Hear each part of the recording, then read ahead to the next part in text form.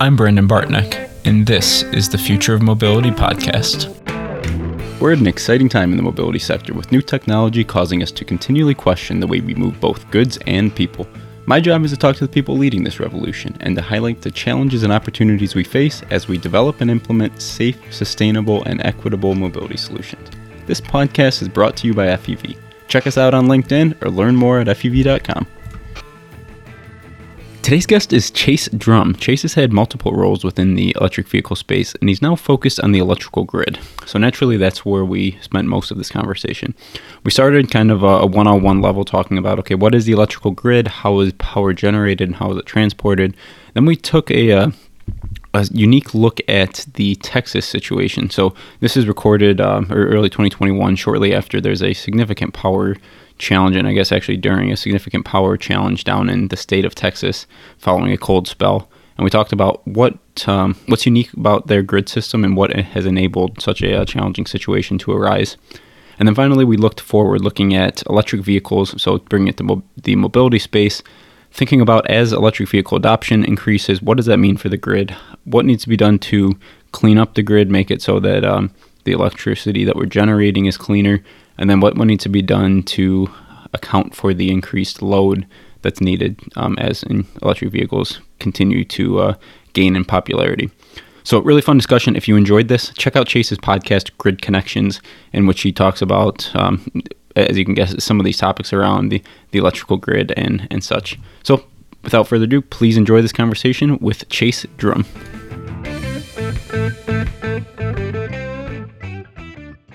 Today I'm joined by Chase Drum. Chase, thanks for coming on. Yeah, thanks for having me on, Brandon. It's my pleasure to be speaking with you and really excited to be discussing some of the topics that we're looking at going over today.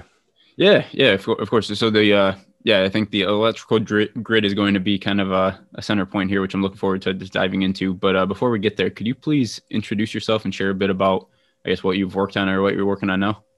My pleasure. So yeah, my name's Chase Drum. I've worked in software and electric vehicles and autonomous vehicles, quite a few different areas, but all kind of correlated to what my podcast is all about. And that's really around how the electrical grid is becoming the main front between new clean transportation, software for better managing resources like renewable energy, and all of these coming in together at kind of the current time and this evolution, and looking at how these will continue to impact and make a difference. So I think this has kind of been a wild year and especially a wild week for quite a few different industries. So this has been a really fun kind of project. I started actually down during the COVID lockdowns as just a way to kind of keep in contact with a lot of the people I had in the industry and kind of just explore and get greater awareness of how quickly these technologies are moving in this way. And so I'm really flattered to be here speaking with you and kind of sharing some of this with your audience today. Yeah, and I'm excited about the topic here, the electrical grid, because it's something, at least I come more from a vehicle-centric approach. So the development of technology, right, that we're, whether it's electrification or automated vehicles, but a key enabler for this, especially as we're talking about electric vehicles, is the grid. So I'm excited to dig in here. Before we get too far, I guess, could you start by kind of just laying, I don't know, high school level, laying the background? Okay, what actually is the grid? How is power generated and transported in the United States? Yeah, crash course. One of my favorite analogies is if we were to bring Andrew Bell to today, he would not recognize what a phone is. Obviously, we have the iPhones and just the insane amount of evolution. Mm-hmm. If you were to bring Thomas Edison or Nikola Tesla to today, they could pretty quickly figure out where the electrical sockets are and how the actual electrical systems in most houses work, and even start looking at transformers in the larger grid and could just see how it naturally rolled out. So it's a space where there's some interesting advancements, but we're dealing with some pretty large legacy products, and not only just infrastructure, but sometimes traditional regulations and quite a few different topics that are being pushed to move very quickly. Mm-hmm. And I think it's all going in that way. But really, as it evolved, the electrical grid on a larger front really started on the East Coast and was kind of piecemealed and attached as we expanded kind of the service. And so there was an element of it that obviously started on the East Coast and went west. And then we had, as the West Coast became, had more people on it, more populated, then we start kind of expanding from that way towards a bit to the center of the country. That's a over simplification of what we see today. Yeah. But kind of gives you an idea. And there's one big asterisk, but we'll be talking about that shortly. Yeah, for sure. And just to lay the groundwork. So essentially so power is generated someplace, whether it's a coal powered plant, nuclear powered plant, I don't know, a dam or whatever is generating some sort of electricity. And then at the highest level, the grid is essentially what's moving that electricity to where it needs to be used, right? So you have the high voltage lines, as I understand it, and jump in here, I'm certainly not an expert, but the high voltage lines moving electrical energy over far distances, and then as you get closer, you throttle that down to the correct voltage that you need for a given application for a house or a residential area or something. Is that at the highest level? That's pretty accurate. Yeah, I mean, I'm sure everyone has probably seen the very large high kilovolt power lines that kind of go through sometimes very scenic and very beautiful areas, but they're massive power lines. I live in the Northwest, and so we actually have a lot of our power comes from hydroelectric. That's kind of unique to this part of the country, but I mean, I'm actually close to where I live is kind of close to where a couple of these large dams are.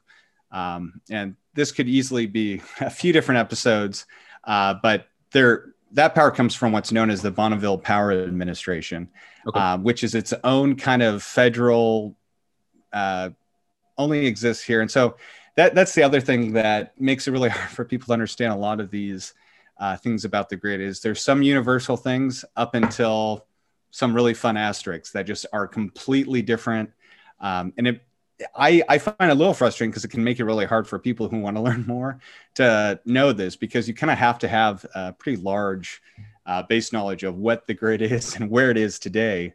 And obviously it's different. Every country's grid is different, and it varies pretty drastically from different parts of the country. Like you said, some parts get a lot of theirs from fossil fuels like coal and natural gas. And then you're starting to see throughout the South and kind of the South, the Southwest, and West Coast, and even parts, I guess, now of the East Coast with like wind, solar is becoming a quick growing one as well. Cool. And I'd like to eventually circle back and we'll talk about what this means for electric vehicles and sustainability and such. But you had alluded to, and let's dive in here, kind of the big, the interesting aspect of how the U.S. is split up. And to give context, so we're recording this in late February. We just had kind of a remarkable event down in Texas where there was very incredibly cold temperature for them, some snow coverage, and through that resulted a unique and in some ways catastrophic electrical situation. So with that, could you kind of run with that and explain kind of why are they in a unique situation and what happened there? Yeah, I feel really bad for the people down there. They're obviously struggling, and even now they're still, I think a lot of them have received power, but they're still dealing with a lot of water issues. So we kind of have to hop back a little bit, but I'll keep it pretty high level. So how I was saying earlier, there's really two divides. There's what's known as the East Coast interconnection grid and the West Coast interconnection grid.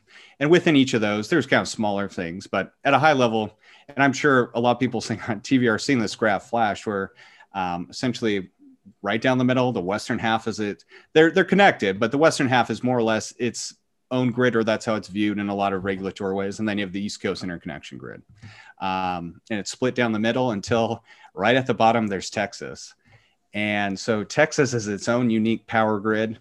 There's a few reasons for this, but long story short, one of the big reasons it hasn't really connected back to the grid actually has to deal with the regulatory body known as FERC. And this isn't all of it, but this is one part of it that by how they wanted to deregulate their market in some regards, it would have been harder to be a part of it essentially would have been impossible to stay a part of the grid. And there's interesting arguments and reasons to look at. Maybe, I don't want to say deregulating, but at least giving more customers the option to choose who their utility is. And that's kind of what has been happening. Was I believe it was originally early 2000s where the official decision to deregulate a lot of Texas's grid happened. I want to say 2003, but around that timeline. And the best analogy I can use to, even though the utilities own the energy, through this deregulation to give more people the choice to choose their utility, essentially what happened is kind of similar to the model you see with a lot of cell phone towers and telecom.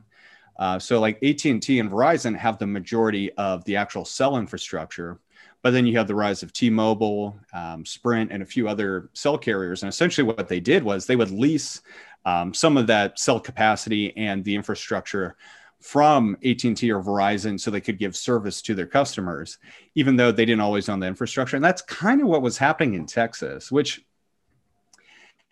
is an interesting idea. And I think there's a use case for maybe how it could work down the line. But essentially what happened was you had these utilities, you had the customer who now could choose these utilities that didn't own the infrastructure, but they were paying to them. And it kind of worked for a while. And then back in 2011, there was a similar freeze that happened. And there was a lot of legislature, the Texan legislature, that kind of pushed and said, hey, we need to at least weatherize better and figure out to make sure this doesn't happen again. And the storm wasn't as bad, but it was pretty bad. What starts to get really interesting is the fact that more or less nothing came out of that. And so when you have rolling blackouts, usually what kind of happens in like a worst case scenario with the storm is a power line goes down, and essentially what was kind of a service to a certain area, now that load might still be connected in another way. And so it goes on to other transformers. And so all of a sudden these transformers that are higher capacity, and sometimes the power just goes out. But what usually will happen, especially when there's a large storm, is part of the grid goes down and then another part tries to help assist that area. Sometimes that works. But what usually happens is this starts happening multiple times. And then it just becomes kind of a tsunami effect where transformers start blowing everywhere because they just can't handle all this. And then it starts working its way back up the actual grid. So some local transformers might blow in a couple of like cul-de-sacs or smaller developments. And then because now the strain has gone on to a large area, and let's say there's a supermarket or XYZ load on there, that pushes that one over the top. And then it just kind of cascades. I guess, yeah, snowball effect would become more accurate. And then it will eventually go back to the local either power source or however that utility has its grid set up, and kind of cause some pretty serious damage. Yeah. And that's essentially what we saw happen in Texas to an extreme extent. And the other component to that too is then there was all this pushback about, well, this is due to the windmills or the renewable energy, and that's what kind of caused this. And did they fail? Yes. Was that why? No. Essentially, Texas, if I remember right, it's grown very quickly over the last decade and a half. But I think about 10% of Texas's overall energy, electrical energy, comes from wind. And then the vast majority of that is either coal or, I believe, natural gas. And so sorry, just to jump. So one thing that isn't clear to me. So you talk about this snowball effect and these transformers going, which then messes up the whole grid, and then you're stuck with a huge disaster. How would that have been, or would it have been different? If so, how? If Texas would have been connected to one of the two banks in the U.S. Yeah, and that's what I totally fine. That's what I was kind of getting to is with these different power sources, whether it's the wind energy, and the majority of what went down was actually natural gas. What would normally happen is it would fall back to the larger grid, and they could kind of reallocate some of those sources. Texas can't really do that. And a great example of just how unique the situation is actually El Paso is the one part of Texas that's on the west interconnection grid. And so they started having some of these, some of their systems started going down, but because they're actually part of the West Coast interconnection grid, they had very short blackouts. I think some only in the minutes. And then they were able to go back and kind of fall onto that power. Now, realistically, with as much of how much of Texas did go down, is that probably, would it have been that quick to pop back? I don't know. But I think it's pretty realistic to assume that it would have come back a lot quicker. Yep. And then I think the big conversation now is how to properly weatherize these, whether it's the natural gas systems or the windmills, because obviously you got them windmills and other traditionally fossil fuel based things in Sweden and other very cold countries. So it's really not a issue of these things can't perform in the weather. They just have to be, you have to make sure they're designed to be within that spec to handle when you do get these fluke storms. Yeah, and that's interesting. I think a related question, which I also realize is partly ignorant. So, excuse me here, but this is a really interesting. This isn't. Don't say it's ignorance. This is a really. I mean, I'm learning every day with what's going on right now. This is a very unique thing, and this is just. Obviously, there's just a lot of different factors culminating, and Texas is a perfect example of these different changes happening to our grid, impacted by weather. But these are conversations that are happening in different forms all across the country. This just accelerated it and became the most visible. Yeah, and I think there's a deeper tie-in to the mobility sector, which we'll get to pretty soon here. But, so the question I wanted to touch on here, so I tend to have a more mechanical mind, and that's study mechanical engineering in school, and I can think easier seeing something than, I don't know, electrons are hard to see, right? But I tend to think of electricity and the power that comes to it very similar to water running through a pipe, right? Where it's, you have, you plug something in the socket. It's not like you're pulling energy all the way from the source at that second. There's a flow of electrons sitting there ready to rush into your device, essentially, is the way that I tend to think of it. The one exception, though, is water. You can, whether it's a water tower or some other way, you can have a reserve of water that you can store that is relatively easy to tap into. My understanding is on a large scale, we don't really have that capability for electricity. We don't have huge capacitors or some other stationary power store for these huge grids. Could you speak to that point? Or yeah, so there's a few. No, that's a great point. So, and that's, I think, what's becoming so interesting about this Texas thing, because that's part of it too. The very few houses that were still with power were ones that had battery backup systems. So, on a utility scale, they do exist, but the lithium-ion battery backup systems that we're starting to see, it's very new space, but it is growing so quickly. And part of what makes it super effective isn't just the fact that it helps back up the system, but it just creates a levelized experience. So whether the loads, if you start getting too much power, you can start putting in the batteries, or when it's low, because what's a big part of really making sure you're not blowing out transformers or having issues is having a very clean and just very cohesive just power going onto the grid.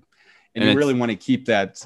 And to use your analogy, especially with water, it's kind of like what happens is you have a faucet, but if you don't have it controlled right, it would be as if the faucet can either be like dripping or fully on. And you really don't want that. You usually want it so it's like at a slow, steady stream to fill up a bucket. Because if it's blasting, it's just going to go everywhere and cause a lot of issues. And if it's a drip, it's going to take forever and actually kind of be useless. Yeah. I hope that kind of helps. Yeah, I think so. I think it's piecing together and understanding there. So then moving to mobility. So we speak a good amount about whether it's a plug-in electric or more often you're seeing full electric vehicles, which you'd expect to be charged or they're getting their energy from the grid. So there's a few topics here which I think are interesting to dive into. So the first one, do you have a feel for if we were to so right now it's a relatively low adoption rate of electric vehicles. There's different models out there, but I don't want to cut you off. There is something actually, just to kind of hop back to the go ahead. We can go back to electric vehicles. And this, I think, kind of plays into that, especially with more electric vehicles coming on the grid. Lithium-ion batteries that we're starting to see, especially paired with renewable energy, is a really effective way to back up power sources. The issue is it's a really effective source, but it's usually, at least with lithium-ion, only good for a few hours. Now, admittedly, that's been plenty to get rid of a lot of traditional peaker plants and other really inefficient and more or less toxic forms of energy that are needed to help the load. The issue is when you do run into situations where you have a large blackout or even forced blackouts, you need power that can be stored for days. And there are some technologies. One would be essentially where you pump water up into a larger reservoir, and then over time use that water, essentially small hydro energy. Yeah, exactly. You're taking potential energy and converting it to kinetic energy and spinning a turbine, yada, yada, yada. No different than a normal dam. The issue with that is it only works in certain circumstances, and it's not scalable, to be fully realistic. And it's surprisingly expensive a lot of the time. There's a really cool project that was successful in the 60s in Ireland.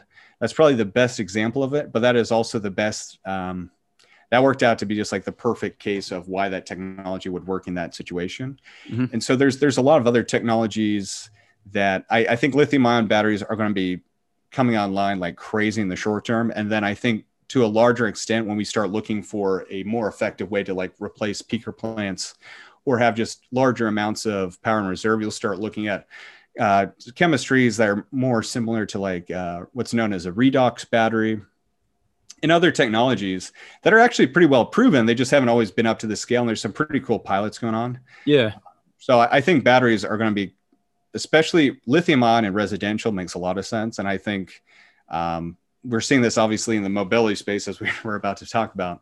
But I think that is going to be, there's some part of it that's political, but just the drop in price and cost effectiveness, and with a lot of grids on the West Coast and other places doing forced blackouts, I think on a residential scale, lithium ion is going to be it for the future.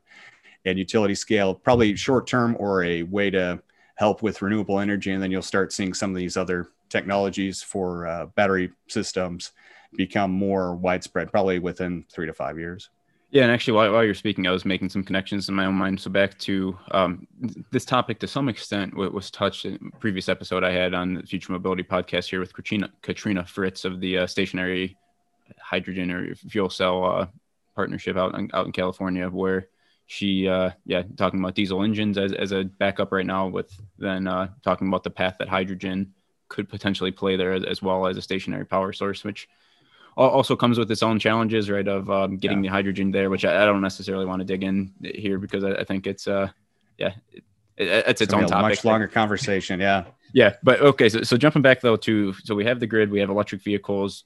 There's a small scale adoption right now. It's likely that grows significantly in the next, pick your time frame, 5 to 10 years. It is likely that there's a significant change. What if, I guess the first question is the U.S., the way the electrical grid is set up, are we prepared to support the level of additional energy or the additional charging or the additional stress we're going to put on the grid? Or are there some steps that are going to need to be taken to upgrade certain aspects? Great question. This is actually what I get quite a bit. So right now, especially with electric vehicles are growing. When you look at actual automotive sales, they're growing pretty quickly, at least as a space. And in the US, it's the slowest. In Europe and China, it's really starting to grow and make a big difference. And some of that's through regulation, of course. But honestly, with the current grid, the big things you could start to do even today that would make it's not like this is going to happen overnight. But what's already being done for a lot of these is looking at just making it so it's actually more cost effective for people who have electric vehicles to charge them at night when demand is lower. So it's probably a lot of your guests are familiar with what's known as time of use. Certain utilities do it, but more and more are looking at doing it, or at least running pilots with people who have electric vehicles, so that instead of it all coming online or like plugging in and charging right when they get home, which is usually when load demand is the highest for a lot of utilities, it's set so it charges from like 10 p.m. to like 4 in the morning. And with that kind of capacity and what we're seeing, it's actually pretty scalable. And that's where I do think that just with what we're seeing today, I mean, a big part of it could just be solved with software. And that's a big part of what we talk about on my podcast too, is just looking at like how a lot of these, when you're using legacy technologies, are they the best hardware? No, but it's a big incremental improvement is using them smarter. And I think that's something we're already seeing. And a lot of utilities are having those discussions. Yeah. And then can I quickly just to make sure I understand that question, that what you're saying there. So is it accurate that the current grid capacity is essentially optimized so that we can support the peak couple of hours, which I assume is after people come home from work, they're cooking, normally, lights are on or whatever. And so essentially what you're saying is, as long as we're not increasing demand during that peak time, if we're able to use this demand for charging electric vehicles in a off time, then that has no effect because we already are able to support that within the current use case or the current load on the grid. Is that right? More or less, yeah. And so there's obviously things you'd want to do to try and make sure that some of these systems aren't running at that peak all the time, because a lot of transformers are actually designed to cool at night. Okay. So there's definitely some considerations, but when you're looking at things out on the whole, by far, there's a lot, we could add a lot more electric vehicles today overnight, and there really wouldn't be much impact. And then once again, when you start pairing it with just like thinking about this in a smarter way, and I think what's really smart is a lot of these utilities are saying you can charge it, we'll just charge you more. And even then, when you look at the rates, it's still actually a lot cheaper to charge and be charged more during the peak hours than it is like to fill it up with gas, which is kind of funny. But even then, charging standards have improved so much that for most daily driving, charging it from 10 p.m. to 4 at night, you're going to have, the thing's going to be charged. Yeah. It'd be full in the morning anyway, so you don't really care.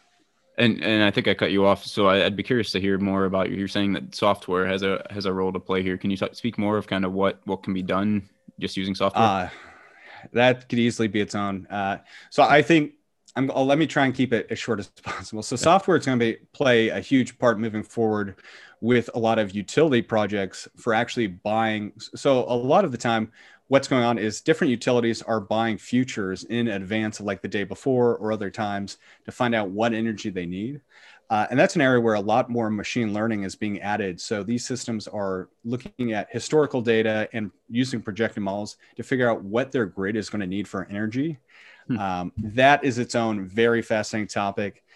Tesla released a software called what they're calling AutoBidder. And I think that's one of their technologies that, I mean, everyone loves to talk about their cars. Their cars are great. Their solar stuff's cool. Their battery backup stuff, also fascinating.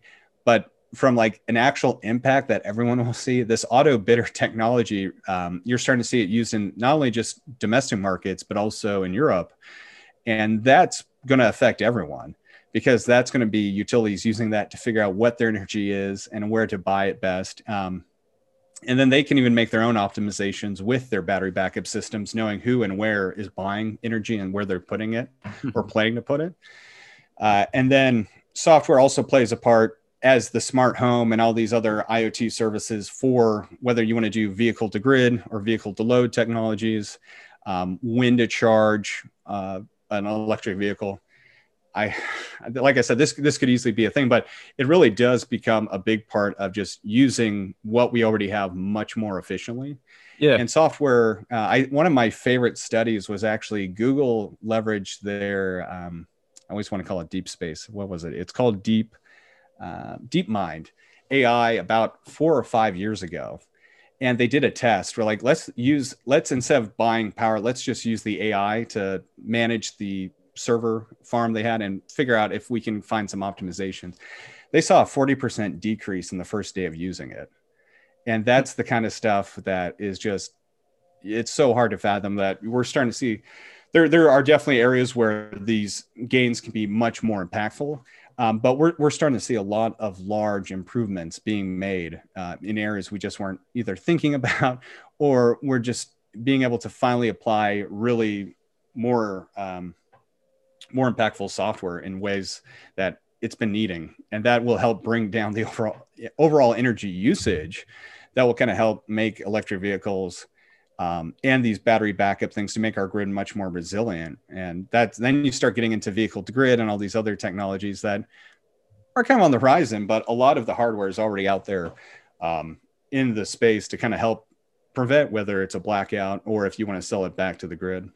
Yeah, and I think another silly question here, which is related to what you're saying, but to just when you say there's a cost savings or an efficiency savings of 40% in Google's case, where does that come from? So is it that basically like if they overplan, or if too much electricity is if more electricity is generated than is needed for a given day, basically that's just wasted somehow? Or how does that work? It's been a while since I've looked at the actual thing, but essentially what it was the AI was to figure out did a better job of knowing which servers need to be on and a lot of different things inside the farm. That led to a 40% decrease. And to be honest with you, I don't remember off the top of my head of all this stuff, but you're starting to see just these amazing, like it for the longest time in kind of the combustion engine space, like 5-6% gains are great. Yeah. And they really were. I mean, don't get me wrong. I love, there's a lot of muscle cars and traditional sports cars that I love, but just as far as efficiency gains we're seeing, it really is on the electrical side. And it's, and that, I think that's still one of my favorite examples of just a overnight 40% savings. Yeah. And it's fascinating. You can probably tell by the way I'm talking about it and the questions I've asked, not something that I've dug into to the level that I have. No. It's fine. I'm a nerd on this stuff. So I enjoy speaking with other people and kind of sharing this. No worries. No. So, and where I was going with that is that it's given me, I think, the appetite to dive in a bit deeper and appreciate this topic, and hopefully anyone who's listening is getting the same if you're in the vehicle development space. I think the last topic I wanted to touch on in the grid, and then we'll switch to more of kind of closing personal rapid fire questions. But the last question I wanted to ask here is about sustainability. So you mentioned, you have hydropower for the most part, and where you are, there's many different ways in which we're either renewable or not renewable. Do you have any thoughts or anything you can share regarding kind of what the path looks like to cleaning up the grid? Because that's a huge part of the overall equation when you're making a switch to electric vehicles, of how clean you actually are, right? Yeah, I mean, that's a great question. That's one I hear quite a bit all the time. There's been some amazing studies done that if you got like a Tesla or even a Nissan Leaf, and you were driving in or lived in West Virginia, which is pretty much all coal and is about as dirty by our measurements of any part of the country for electrical energy, you'd still be, I forgot what it came to, but you'd get slightly better. You'd have better than a Prius. And so it's pretty clear that as far as electric vehicle impact compared to traditional combustion engine, or even with some of these pilots that people are looking at for using hydrogen, the life cycle assessment from the building of the vehicle to the using of the vehicle to the recycling of the vehicle, it's pretty I'm usually I'm kind of the pessimist. I try and find pushback and where I can see okay, is this really accurate?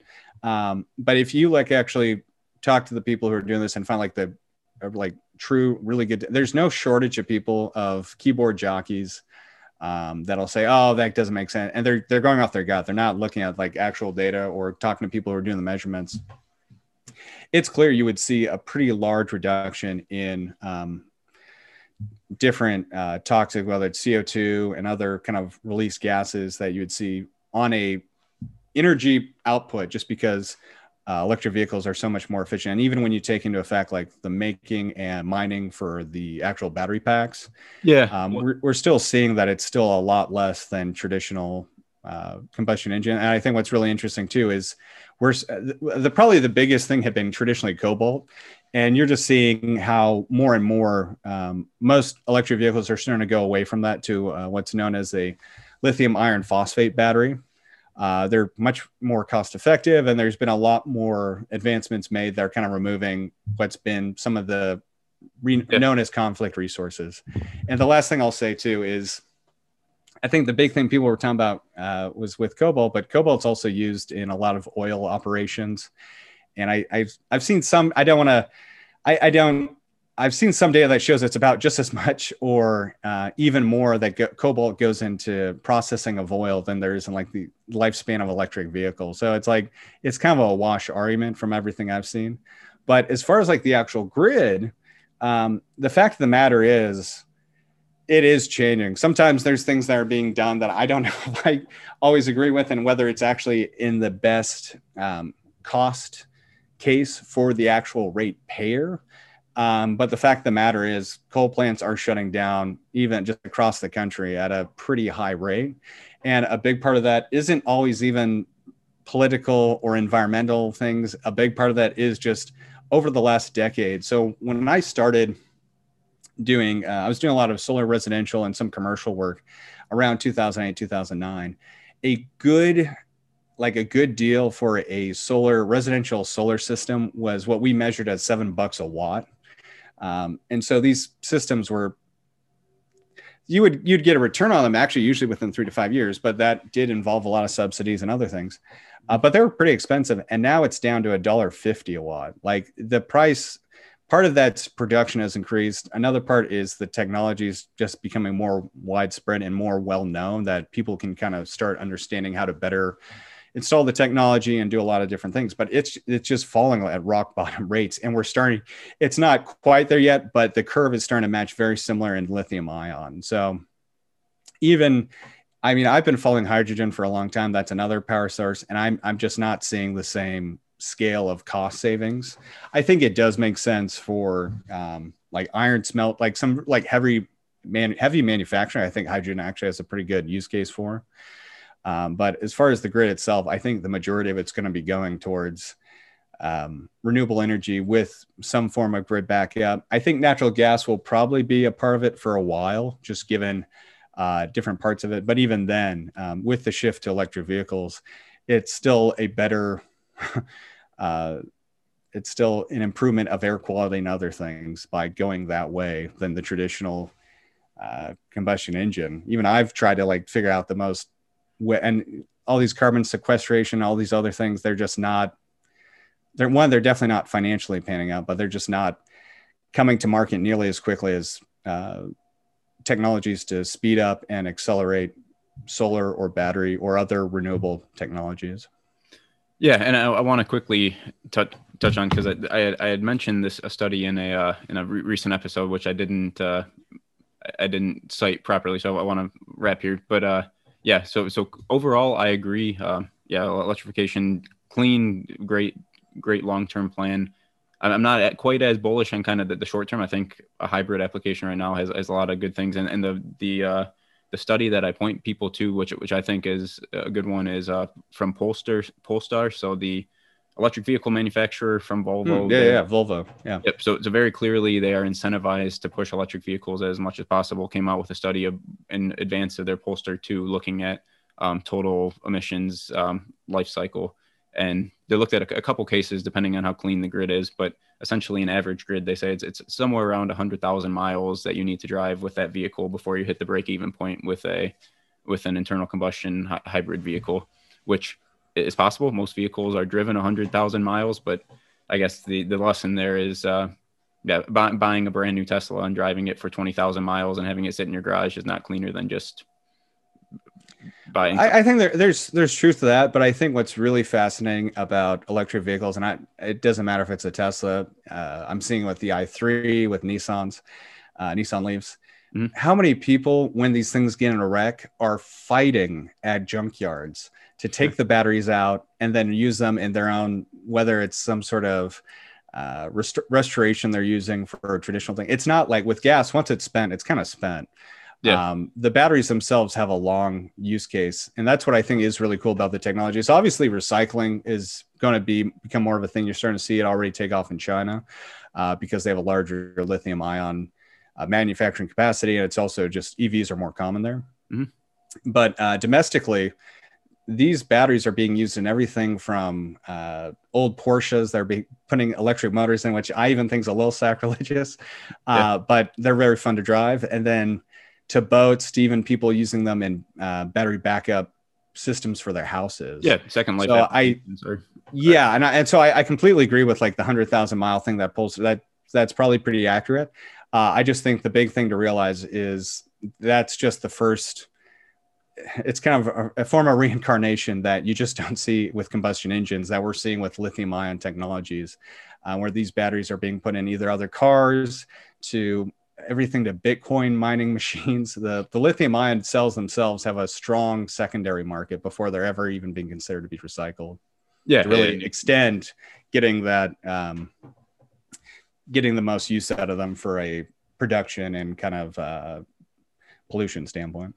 And you touched on too, and even if you so hopefully Karen are making sustainable decisions, but even if you don't, electric vehicles are a ton of fun to drive. And whether so I get to play around in the Taycan a bit, which is incredible. Nice. But even a base Model 3 is fun off the line.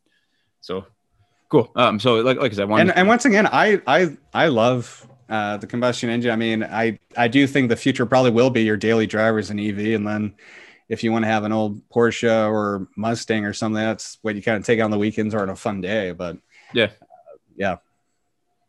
Cool. Well, I really appreciate all of this, the grid focused discussion. Like I said, I learned a ton. I've enjoyed talking about it. I want to just wrap up with a few, like I typically call rapid fire questions. So more about you, less about work you're doing. So the first one is a favorite book or books of yours. So is there anything that you've read that has had a significant impact on you?